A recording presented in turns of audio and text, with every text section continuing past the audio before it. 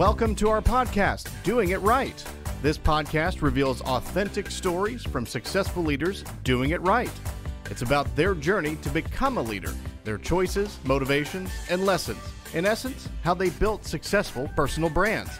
Your host is Valerie Sokolowski, author of 8 leadership books and nationally known as an authority on executive presence and personal branding.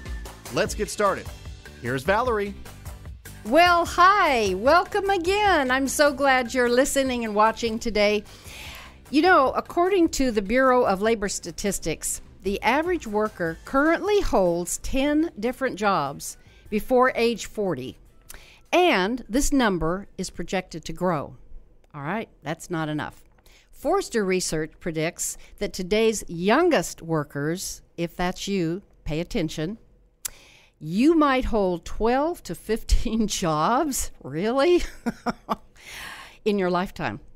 So my guest today, my precious guest who's a friend also and an executive woman that's really risen to the top unbelievably. She's had a rewarding and compelling and challenging career at Oncor Electric Utility. And she's never even considered leaving Oncor. Debbie Dennis has a long and impressive title, too. So here it is. Chief Customer Officer and Senior Vice President, Human Resources and Corporate Affairs. Now, that's a mouthful, Debbie. Goodness. Well, I'm just going to get real here. So what do you do when you get up in the morning and you do your typical day? What does that look like? So every day is different. I don't think there is a typical day, but I recently, in March, is when I became the Chief Customer Officer, in addition to my other responsibilities. And I'm so excited about the connection between people and customers, because at the end of the day, it's our people that serve our customers. And so each day is different. So if I think about it, a typical day might mean that I start out thinking about what is it we're doing to better enhance our customer experience. And some of that comes from customer complaints, from feedback, and really thinking about how we leverage data and technology to enhance the customer's experience when they're thinking about Oncor, which is usually when the lights are out. I was going to say that the customer is wanting things when what? Yeah. When the lights are out, right. Or if they're a new customer and they're building a new business or a new home. So that's when they need us. And so our goal is to be a company that's easy to do business with. So that's the customer side. And then if that carries over, often the times when I find that there's gaps there, some of it is skill sets of employees. It's, how do you train employees to be sure they have the skills to serve customers and know what's expected of them? How do you? So we're working on that. So we're trying to, number one, be sure our employees understand what does it mean and what are we asking them to do when we serve the customer? For a lot of our employees, they says, well, it means getting the lights on, but they may not be thinking about the experience of the customer along the way. So I think some of it is setting the expectations, communicating the expectations, and also recognizing employees when they're doing what we want them to do, whether that's just recognition by a pat on the back or with our recognition and rewards programs and compensation. So I spent a lot of time, too, with the HR team saying, what are we doing to attract and retain employees that are going to really care about and have the passion that we do for customers and for what we do and want to stay with the company? And so as we think about our workforce today, we have a lot of employees that are older, more seasoned like myself. And then we have younger employees. So it's like both ends of the spectrum. And so really starting to thinking about these millennials and others that are coming up and what are we going to need to do differently because they have different expectations. And a lot of our leaders are leading millennials. So it's an interesting dynamic, including looking at all of those things we do about rewards, about benefits, and what's going to matter to them and how they want to work. And can we do that? Because when you're in the business we're in and the lights are out, it doesn't matter what time of day it is. Employees, and we consider a lot of our employees first responders. They have to go out in some of the worst weather elements. Oh, my goodness. You know, customer service, this is great because customer service has been around a long time. Customer service, we need customer service. And as a customer, not always getting good customer service. So to think that a utility company is taking it right down to, do you know your customer? And we talked a little bit about that. So how do they really get down to know the customer? Well, today, a lot of what we do are customer surveys, and some of them are the typical customer surveys. And so my colleague and I that are driving this new customer experience effort are really trying to be thoughtful about how can we as a utility company be more like, for instance, Open Table, where as soon as I go to a restaurant, I get a survey and says, how was your experience? So how could we use mobile apps like that to equip customers to give us that feedback? And so we're not there yet, but it's the kind of things we're talking about where it's more real time, because there's still a lot of confusion in the market about who Oncor is as the delivery company and what we do versus a retailer does. And so we're really the wires, the delivery company, and a lot of times people still think of us as that company that's billing them. And we don't. Oh, really? Interesting. Okay. So, but the last thing I forgot to mention about my typical day is, as you know, I'm very passionate about giving back, and I have responsibility for the company's philanthropic efforts and community engagement. So that's the third thing. And, so on a typical day, it depends. There might be something like in September, it was the Heart Walk and things that we do to give back. So you have to walk to get into that, right? Yes, you do. But that's also a huge effort around a healthier workforce and healthier communities. So that's what I love about what I do. No typical day, but at the end of the day, it's about customers and it's about employees. And it's about people. Yes. Well, so that leads to HR. Let's take the human resources aspect. Why would someone today want to get into human resources? I mean, do they know today what it is that maybe is different than what it used to be 10, even 15 years ago?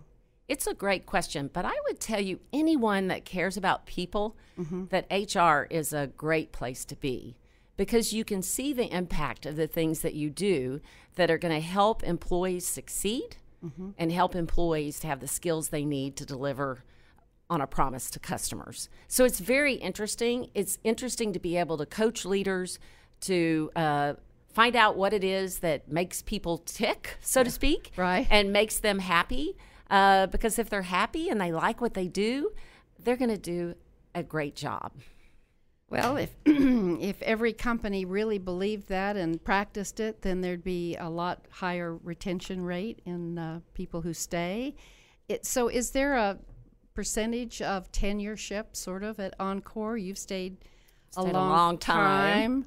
Are there others that have stayed a long time? There are. And so our average tenure is about 14 years. So that, I talked before about got a lot of really young people and a lot of tenured people in the workforce. And from a manager and supervisor standpoint, there's probably even a higher, it's probably closer to 20 years experience in the management ranks. And so people do stay. And when you talk about one job, the interesting thing about Oncor that people discover is over my career, I've done a lot of different things. That's why I'm so blessed. I started in customer service, went into HR for a while, had the opportunity to do supply chain for the company for a while, had the opportunity to be a lone lobbyist, manage an outsourcing project, and then swing back around and have the opportunity to work with customers and employees. It's just, it's amazing. And so that's what, when people come to work for us, they discover, it's not just doing the same thing every day. And once I'm in there, I have a very interesting opportunity to do great things. And our employees, they're very passionate about what we do because the electric delivery business drives the economy. Without electricity, it doesn't work. Good point. It doesn't work. And so it really makes you feel great to say we're making the North Texas and Texas, we're the largest delivery company in the state.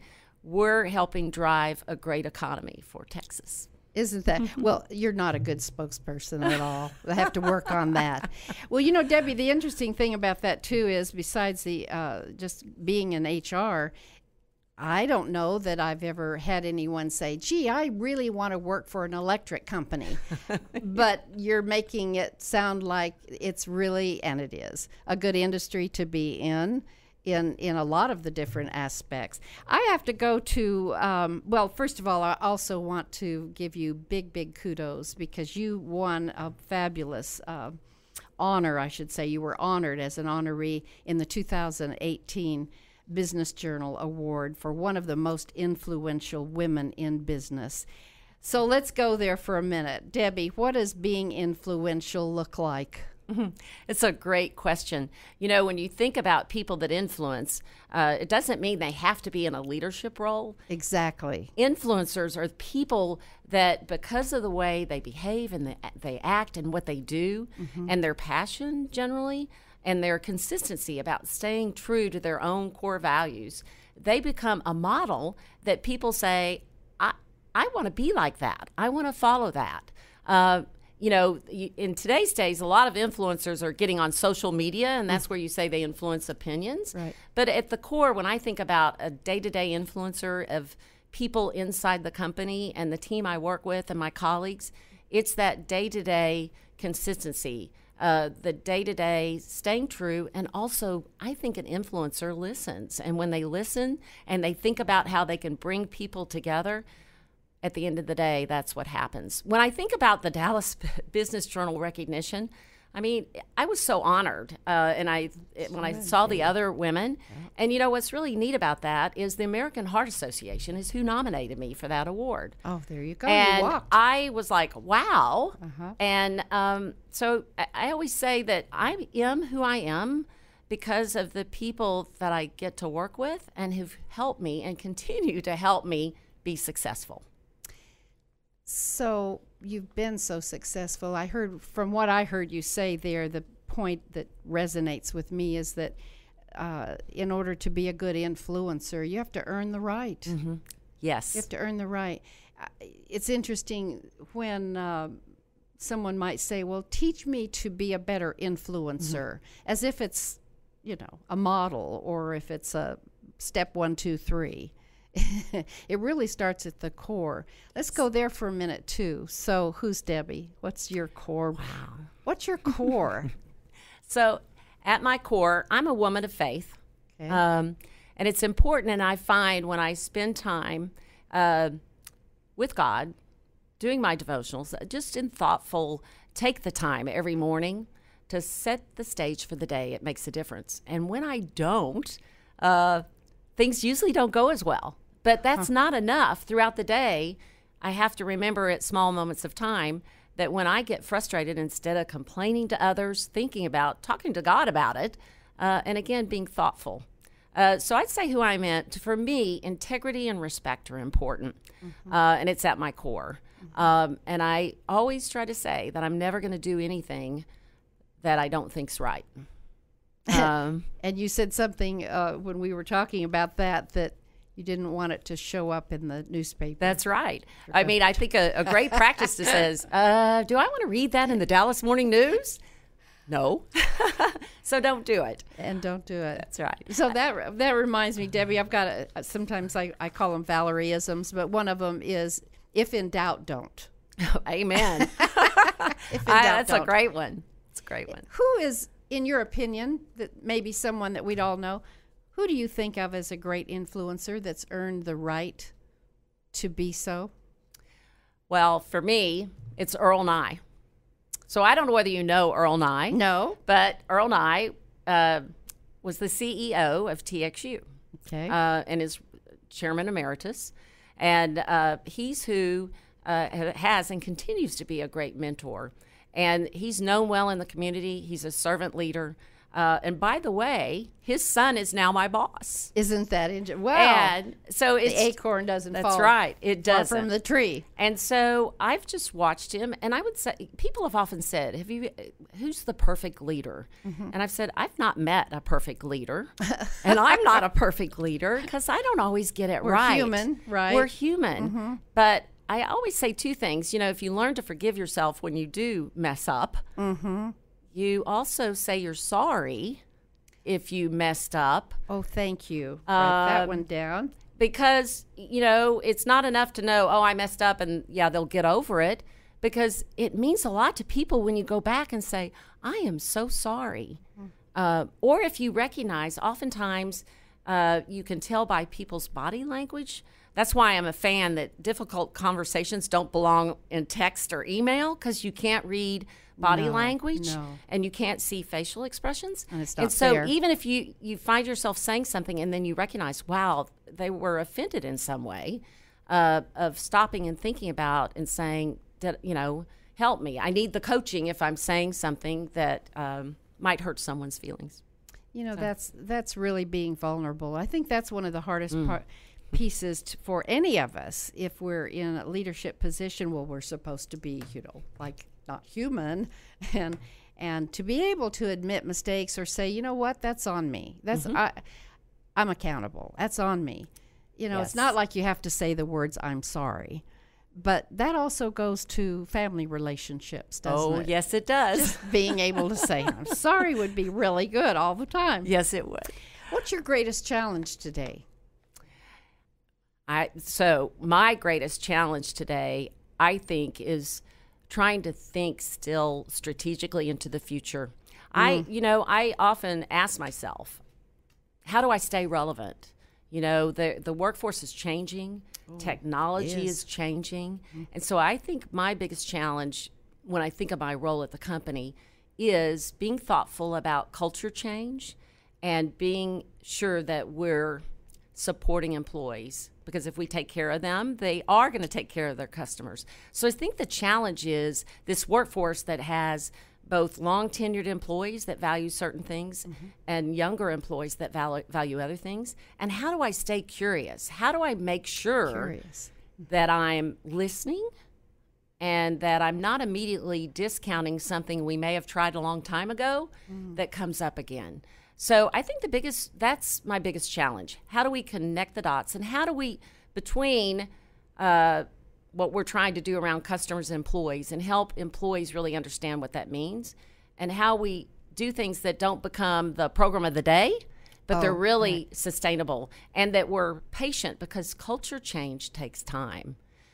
The electric utility industry is changing a lot, and on the horizon are they're in our backyard, disruptors about the way business gets done today. And even though we're a regulated utility, we have competition, and it's out there now.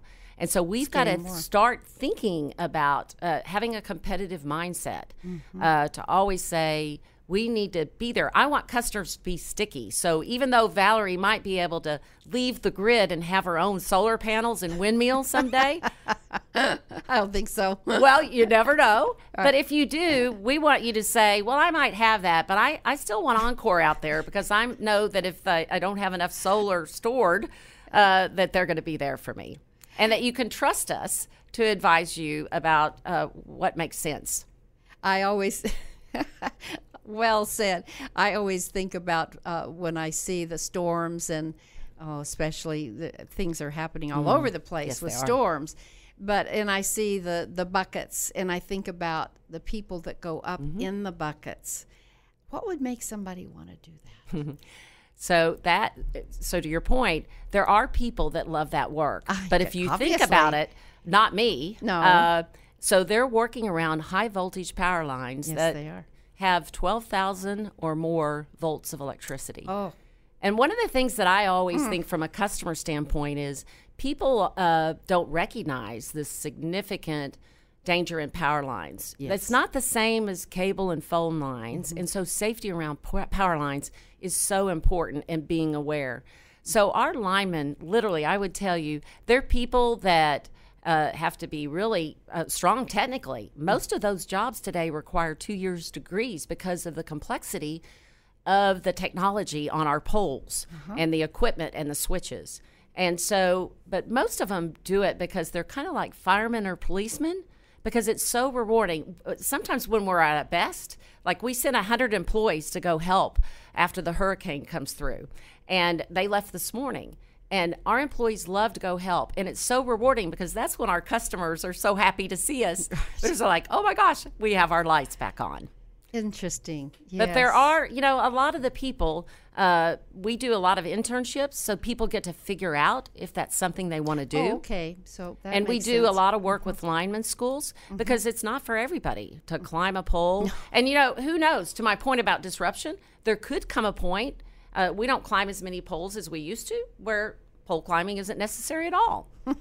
We're not there today, so it is important to have a workforce that still wants to do that kind of work. Well, you know what? There's a career for everyone. Everyone just needs to figure out what By the way, those are well-paying jobs. Oh, I'll bet they are. Well, Yes. that's good to say, too.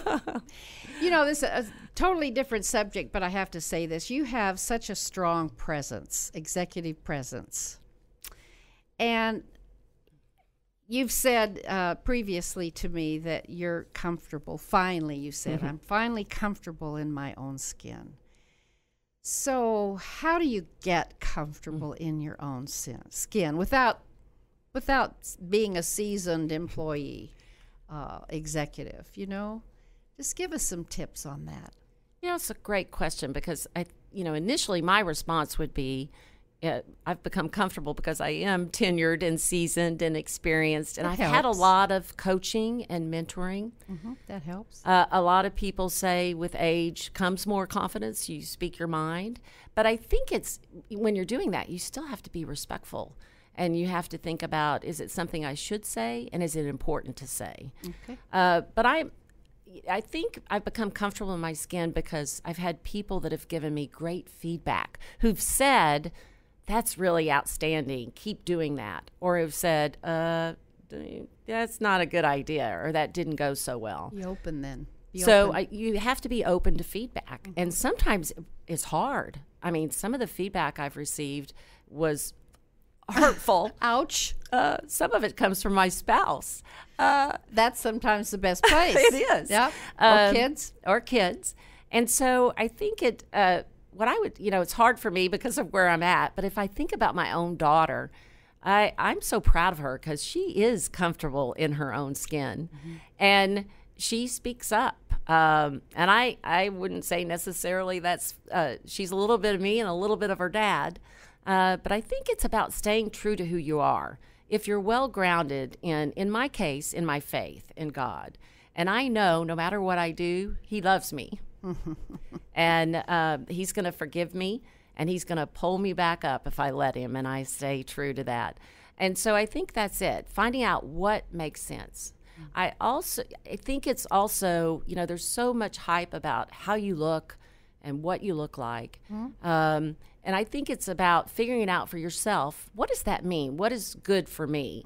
And am I staying healthy and taking care of myself?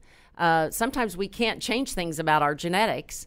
And you see really healthy people that because of genetics still have things happen to them. But for me, it's about really knowing who you are, spending time thinking about that, spending time thinking about what you want to leave as your mark on the world and what matters. Giving back. I think part of what's made me comfortable in my own skin has been that I recognize how fortunate I am and that I spend time recognizing I need to help others who aren't as fortunate. Debbie, I just had a conversation not long ago with an executive who said on the giving part, he said, keep giving as an executive. He said, sometimes I'm surprised that I will give something or in a way that most people would say thank you, and sometimes that doesn't happen. But it doesn't matter, he said. Just keep giving, because the more you give, Zig Ziglar used to say this, give, you'll get. And that sounds really kind of, okay, all right. But it's true. It is true. It's really true. It's true. You give from the heart, hopefully not expecting something back, but the world comes back to you. So I've always asked my guests to leave us with things that any listener, including me, would love to hear from you in your journey and all the things you've experienced that you can say, okay, Valerie, don't do this because I tried it and it didn't work, or here's, so we call them teachable points of view, because one of the aspects I believe very strongly in is if you're a good leader, you're teaching other people to be good leaders. At all levels, by the way. You Yes. said that. That's true. Leadership is anywhere. It is. Not a title, right? Exactly. It's not. It's not. So, give us some tips on so we don't have quite as many scars as maybe we might have. What would you leave with us? So for me, my teachable points of views, one would be back to my point about starting the day with a quiet time. For me, it's a devotional. It's reading a scripture or two. thinking about setting the tone for the day, asking God to help me, thanking God actually for all the things that I'm so blessed with. But then reminding myself throughout the day to come back to that when times get tough, or, because not every day goes perfectly, certainly not. The other thing I would say is I start my day with my workout. Okay. And for me, that works. Other people, it works in the evening. But I think my teachable point of view is take care of you. One of the things I'm worse about is I don't know how to say no. I know that. So people ask, I do. And then I start questioning that I'm not doing any of the things very well. But I think a part of that is still coming back, that if I take time, pause for a moment in the morning, and also be sure that I'm taking care of myself. So that's what I encourage people to do. Take time for you, take care of yourself. Mm-hmm. The other thing I would say is always be respectful and always try to be kind. Oh, my goodness. We so need that. And I don't always get that right either, Day. Yeah. Sometimes driving from North Dallas to downtown, there's many times that I don't feel very kind with other drivers on the road. But it's just always trying to think about that. When you're kind to people and respectful, when you listen to them, or the other thing I would say is ask how you can help somebody. Look around and see, even in the day-to-day. At work.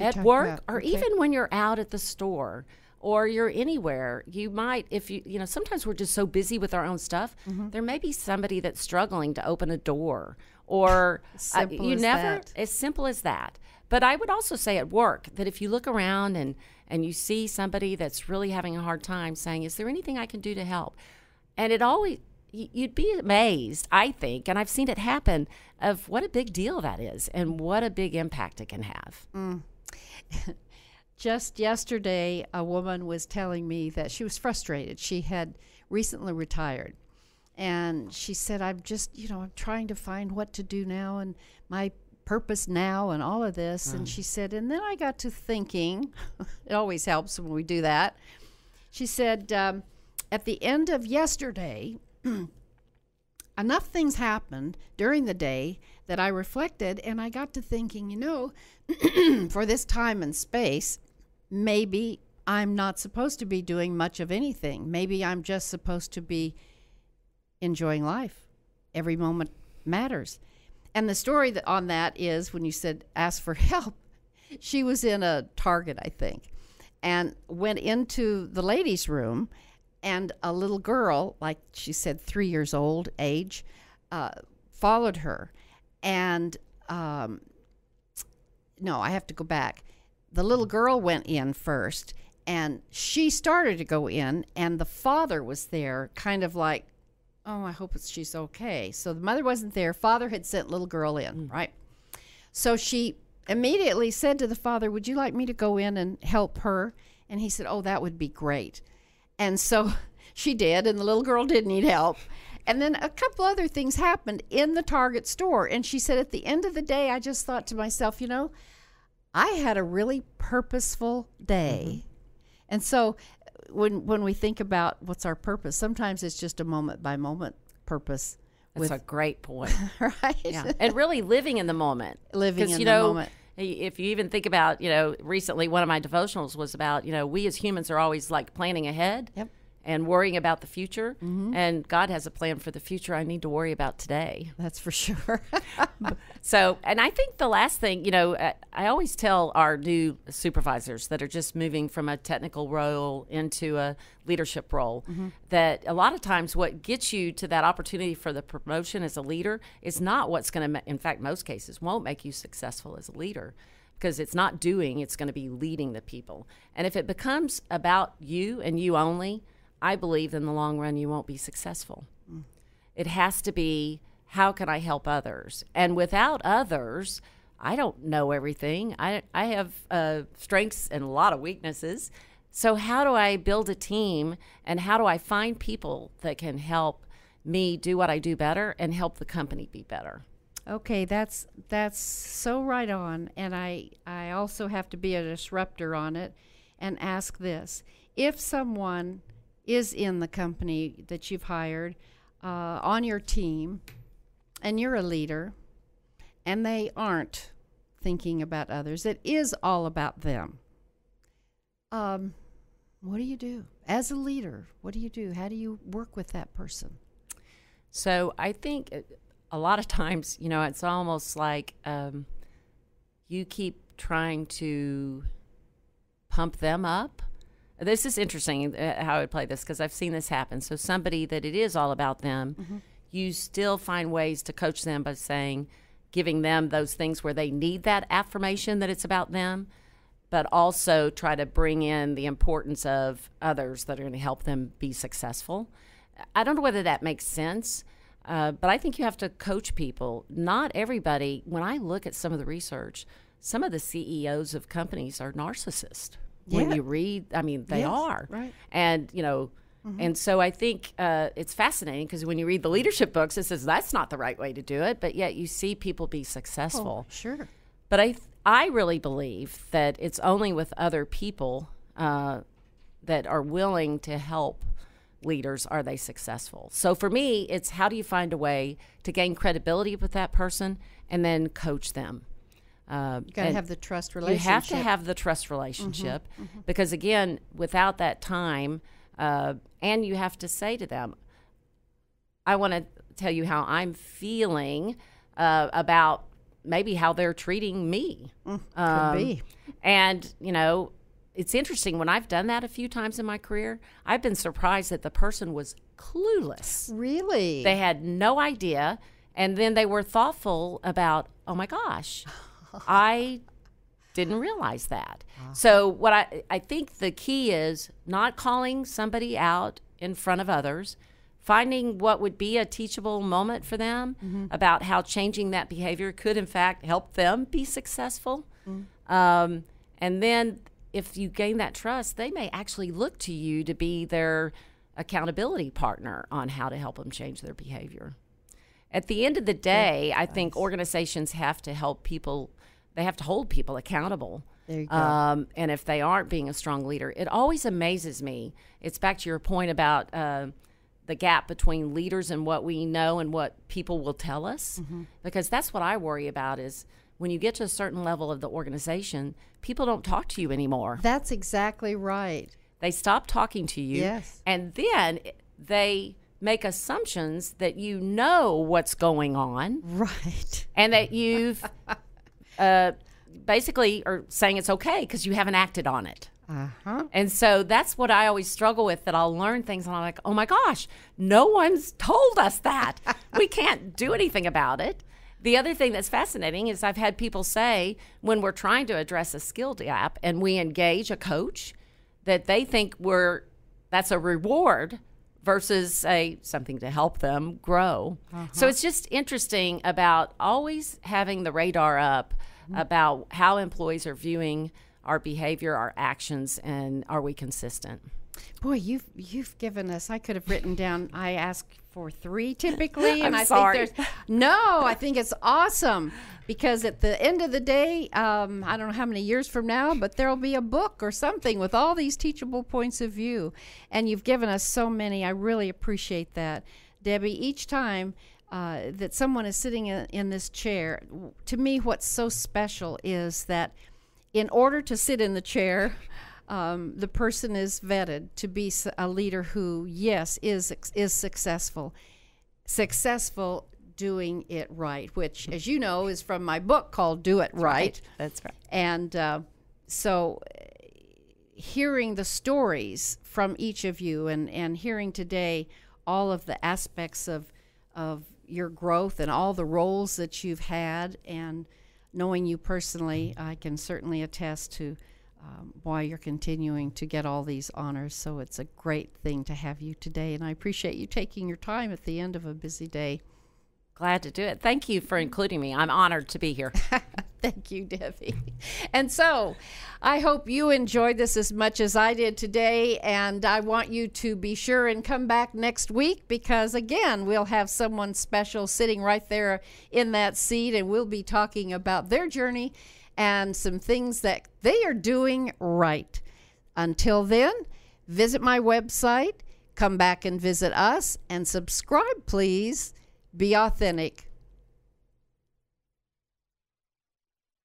Thanks for listening. To receive Valerie's voice, free monthly leadership tips, and to learn more about her leadership programs and coaching, visit her website, valerieandcompany.com. Next week, we'll be here again to inspire, engage, and equip you with teachable points of view from successful leaders who have been doing it right. Until then, lead authentically.